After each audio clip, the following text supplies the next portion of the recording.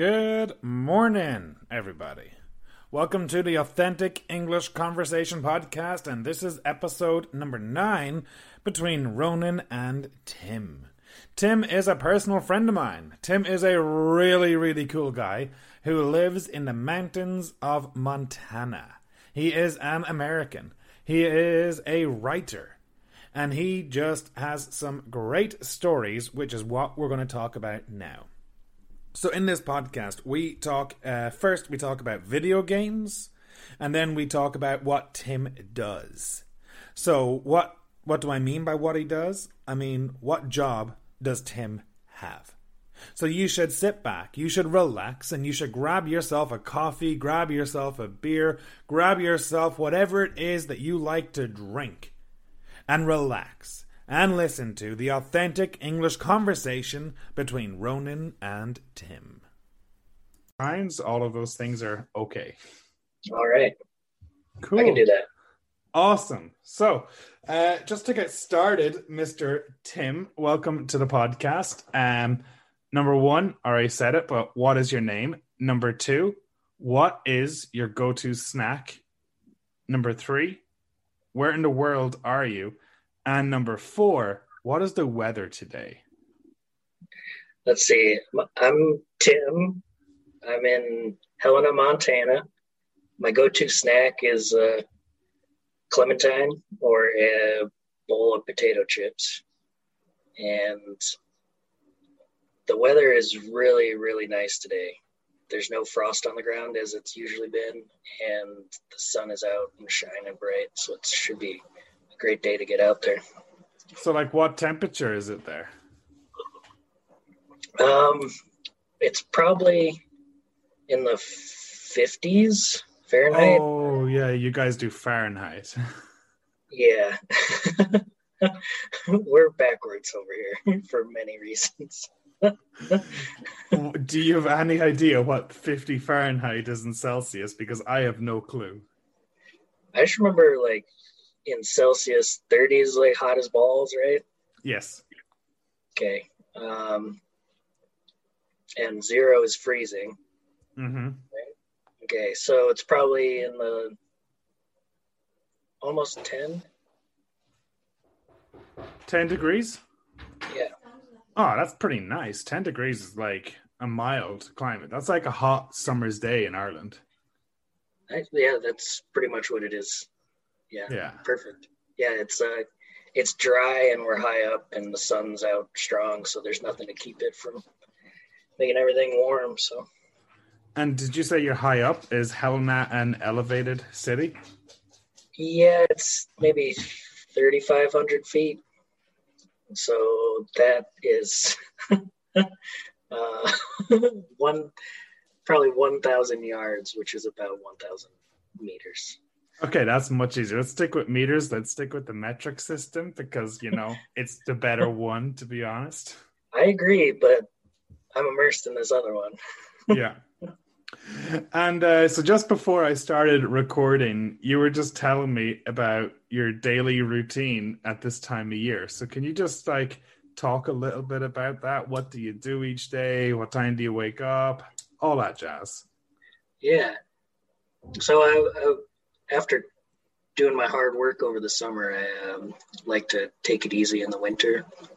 And I've really been getting into this routine where you start your day off with coffee and writing, and I write for maybe 4 hours or so, 5 hours, and then lunch and go outside and have a hike or steal somebody's dog for a little while and take them into the mountains, bring them back, of course, and then cook with the household and relax in front of the Netflix or my one roommate has a Nintendo 64, so we'll end the day with some Mario Kart action. Who's your character in Mario Kart? Who's your go-to? I recently switched from Toad, the little mushroom guy, to Bowser. So it's been a big switch. I'm happy with it, though. I love Mario Kart. I haven't played it in a long time, and it was Nintendo Wii, but holy fuck, did we get competitive with it. it's a very serious occasion when my friends and I got together to play Mario Kart. It's exactly. It gets heated here too. It's so much fun. Who did you play as? Um, oh man, we'd always switch it up, but I like Wario. I really like Yeah. Wario going, and you got some good drifting going on with Wario. But I just can always remember the drama when a blue shell was launched in the Oh final yeah. lap or something. Like God damn it. Like, why must you do this to me? The anxiety and the heart rate would just be pumping. So, Like God damn it. Yeah. Oh, that's awesome. Who would you play with? so I would have played with like my friends Paul, Jared, Shane, Jordan. Like these are all guys I grew up with, like and Mark back in the Nice. day. And Nice. I guess that was before any of us emigrated, because now out of all that group, like three or four of us are living abroad full time, which is Wow. pretty standard for Irish people at this time and at our Yeah. demographic. So yeah, Yeah. it's been a while since we had a real game of it. Yeah. I never had it growing up, so I would play at my cousin's house every year, and my cousins Andy and Danny, we would play with my sister, and we played as adults a couple years ago when Danny got married. We were all together. That was a lot of fun. We still beat up on my sister though. Well, that's it. I mean, there's a lot of old grudges too, and I mean, we'll never forget it. We used to like take pictures of the screen afterwards, just so we could gloat after the game, and after like a month later, we'd still bring it up. That's hardcore. I like that. Oh, it was legit. It was legit. So, you spoke about writing. What type of writing are you doing? I've been writing essays. Usually, yeah, essays. It's hard. I don't know. Like what type of essays would you be writing? Like the sort of stuff you'd find in the New Yorker or something like that, where it's just not the journalistic pieces, but sort of the stuff where people are bringing experiences and a broader, bigger ideas all together. So the one I'm working on right now is about a day on the trail where we were clearing the Continental Divide, and it was just a week after the killing of George Floyd, and all the protests here. So I had all these things about America in my mind and trying to think about racism and the metric system and all that. And also walking the hydrological divide of America and kind of all those thoughts filling out to the horizon and stuff. So it's kind of like, I don't know, reflective essays, I suppose. It's a good way to put it. That's really cool because I guess you are in the summer, you're kind of like in the perfect environment to reflect, aren't you? Yeah. We're out and doing hard work and needing to fill our time. It's kind of monotony, hiking for 12 miles a day. So it's nice to have something to think about. So like what is your job? Just so for the listeners and the people who don't know you. Yeah, like what is it that you do and why do you hike for 12 kilometers or miles a day? Well, I think a mile is like 3 kilometers. I think it's 1.4. Oh no, sorry. Yeah. 1 mile I believe is 1.4 kilometers, 1,400 right. meters. So, I believe, yeah. Yeah, I remember we do a 5K and it was just over 3 miles. Yeah, that would make sense. Okay, yeah, 1.4. That makes it okay. Cool. So I'm a trail worker. I work for the National Forest Service, which is a part of the Department of Agriculture in America, and I clear trails. I make sure trails are maintained for users, for hikers and stock, which is horses and mules and cowboys pretty much, and then also mountain bikers and ATVers, which is the four-wheelers. But spend a lot of my time in the wilderness, which is a designated wilderness area where you can't have technology.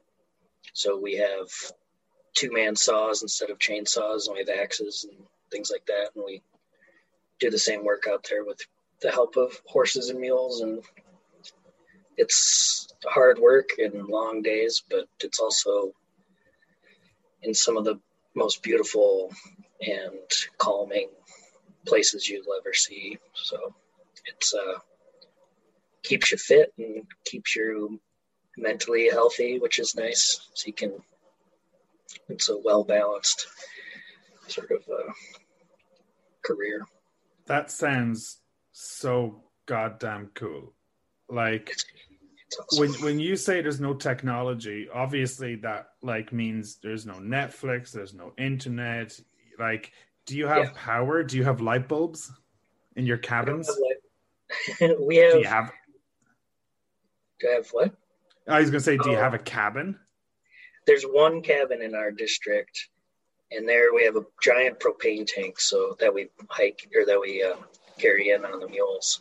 But yeah, we have a gas stove there, and propane lamps as well, just in the cabin. But otherwise, we're camping, so we have to get further into the wilderness and things. So we'll camp, and we'll just have our little camp stove with 4 burners and cook together. And we're all sleeping on the ground in our tents. And you can't. The rules in the wilderness, you can't have motorized anything. So you can't have chainsaws, and you can't have wheels. So you can't have like a bike or anything in the wilderness. But everybody brings their phone, and they kind of use it in their tent for music or whatever, but there's no reception. And you have to kind of, you have to be careful of your battery running out for sure. Well, yeah, you'd have to ration your battery and use it sparingly. Yeah, exactly. So, like, how much do I really want to listen to this song? And this song is 0.5%. So, is it worth it or not? Yeah, exactly. And the same with pictures too. You're like, this is an amazing vista, but is it worth one song? Before I go to bed. Or is it worth, maybe I'll need to take a picture of a bear later. So who knows? You never know. I was just going to ask you about that. If you're spending so much time in the wilderness and you're fairly isolated, what's the deal with the wildlife? So there's a good amount of wildlife where we work. I work in the Scapegoat Wilderness, which is... Our forest district is Lincoln Ranger District, but a good portion of it is the Scapegoat Wilderness. And that's part of the Bob Marshall Wilderness Complex, and which just happens to be the most thriving grizzly bear population in the lower 48 states. Wow. So, it's teeming with grizzlies. So I've had a run-in or two, but usually out there, they're not used to people, so they're scared of you and they run away. But there's plenty of moose as well, and bald eagles, and moose are supposed to be even more erratic and irrational. So it's always a little disconcerting running into them. At least with grizzly bears, you kind of have an understanding of what they might do. And I've heard moose are very aggressive. That's what the Canadians tell me. And like a lot of people would say they'd rather meet a grizzly than meet a moose. I'm on that train as well. And one time I stopped at a rest area when I was driving in the dark through like a rainstorm. And this truck driver was telling me how, how deer and like elk, you can see your headlights reflected in their eyes. Moose, their eyes are so dark, they don't reflect. Oh, and that's they're dangerous. And they're so tall, your car will like take out their legs, and then their whole body will like smash into your car. Yeah, I've heard that because they are so tall and so lanky, it's like Yeah, if you're driving like a regular car, you'll hit them and they'll go right into your windshield, and well, that's how a lot of people die. But of yeah, course, the moose will just get up and walk away as if nothing happened. They're very like hardy animals. it's crazy. It's insane. I can't believe how strong they are and how scary. Like before moving to Canada, I always thought, oh, bear, that's going to be the craziest thing to see. That's going to be the scariest. And then you talk to some locals and they tell you some stories about moose, and you're kind of like, so you're telling me that a moose will fuck up a bear? That's what surprised me. That's crazy. Yeah, we once did some work at a like an alpine lake, and we camped on one side and had to hike around to the other side to our project area each day. And every day when we came back, there'd be a moose in the middle of the lake eating. Uh, and one time he was running in the middle of the lake, and it looked like pretty much full speed with his with water up to his chest. It was just unbelievable to see a creature like with that much strength Yeah. demonstrating it right in front of you. Well, we saw a moose one time in Canada. We were out in our canoe, or a rental canoe at the time, and it was early in the morning. It was coming towards the end of season, so it would have been fairly quiet and not too many people around. Okay. And yeah, we saw like a mama moose, and I guess you call it a baby moose. I don't know if there's another name for a baby Yeah, moose. maybe a calf. I don't know. Probably a calf, yeah. And yeah, the two of them were just so chill, just like drinking water and stuff. And we sat in the canoe, not making any noise, just watching with binoculars and everything. Yeah. And then it noticed us. And as soon as it noticed us, it just like bucked it into the forest. Like, thankfully, Wow. we're in the canoe, so we were very safe and everything.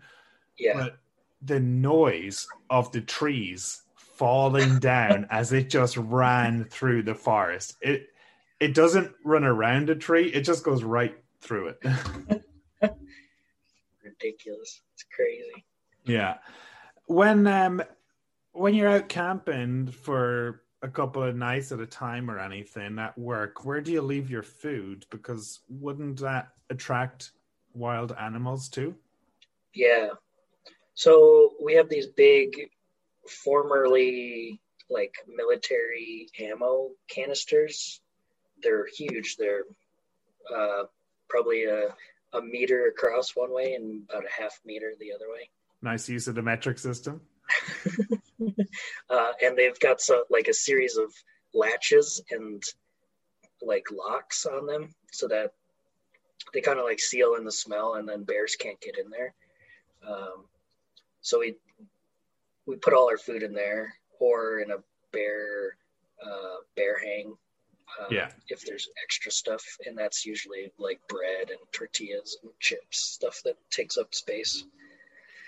Um, it's easy to lift. Um, yeah, but with when we have horses and mules out with us, we have them like staked out in camp with us. We'll put an electric fence around the horse, and then they can graze freely within that area. And all the mules will stay with the horse, so they'll stay nearby, but they can roam around outside of the fence. And then they are actually really good at keeping animals away. Oh. Because they're big. They're like, some of them are like almost moose size, and then they are pack animals, so they stick together, and they'll tree a bear, which is like force them up a tree and then stand at the base so that the bear can't go anywhere.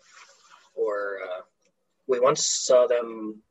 They responded to like a dog sort of noise, and we thought it was a wolf or a coyote maybe, or a couple coyotes, and they started huffing really loudly and like got into like a line and charged in this one area. We didn't see the dogs or anything, but they were like reacting like there was some sort of So they got together and they charged like as a team. Yeah, exactly. That is so cool.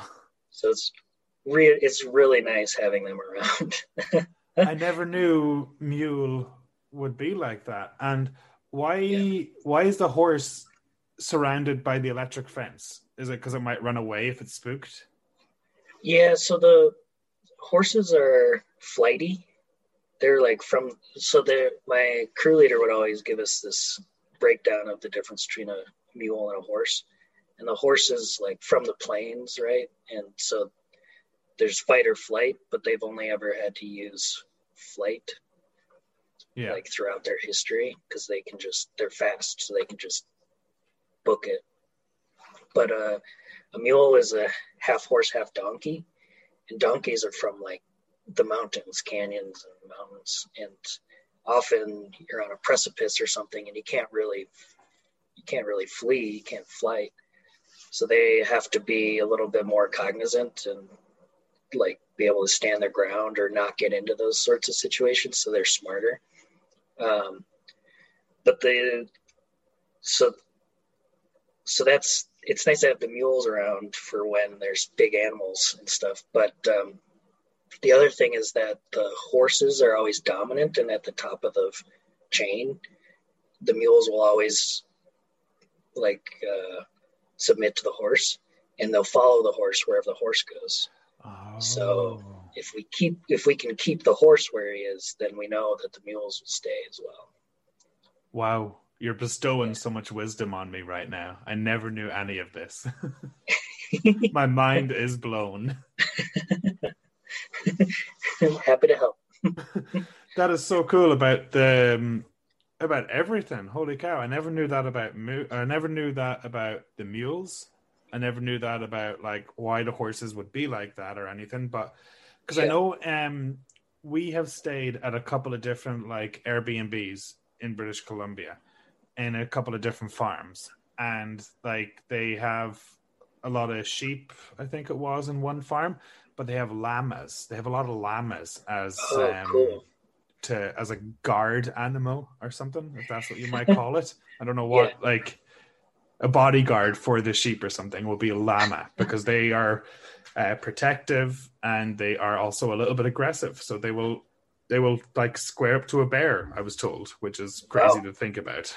Yeah, that's a fight I'd pay to see for sure. I'm telling you, there could be some money in a market for this. Llama bear fights. Yeah. But no, overall, man, that is super cool. I'm not going to take up too much more of your time. So, one, thank you for coming on and just talking to us a little bit about everything, and about your writing, about where you get your inspiration from, about living in the wild and everything like that. And I guess just on a closing note, if you could talk to every single person in the world about nature conservation and give them all a bit of advice, what would you say? I'd say that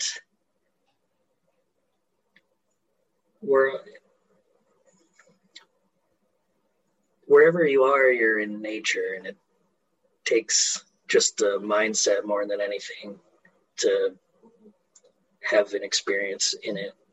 So, the sidewalk was poured on top of natural ground. So, and it's a beautiful world, and there's always something there that'll is beautiful and true and good. So just keep your eyes open for it. It's all around us. That is awesome. And I think that's like a really, really valuable and insightful thing to hear, especially in COVID times, because a lot of people are isolated, locked down, and, you know, they're indoors for a lot of it. But what you just said there, like concrete is poured over nature and everything, I think that will resonate with a lot of people. Thank you very much, Tim. It was a pleasure talking, Ronan. Good to see you.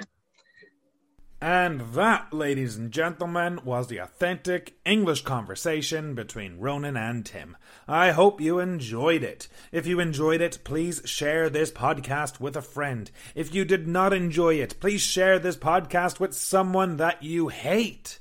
But overall, what you should do now is go back and listen again. Listen for some phrases. Listen for some new words. Do not forget to check out the follow-up podcast where I go into the podcast in detail and I explore the keywords and phrases which came up. Overall, I hope you are happy, I hope you are healthy, and I really hope you enjoyed it. Check out the website, www.englishwithronan.com. Catch me on Instagram, YouTube, all of that jazz. Thank you for listening.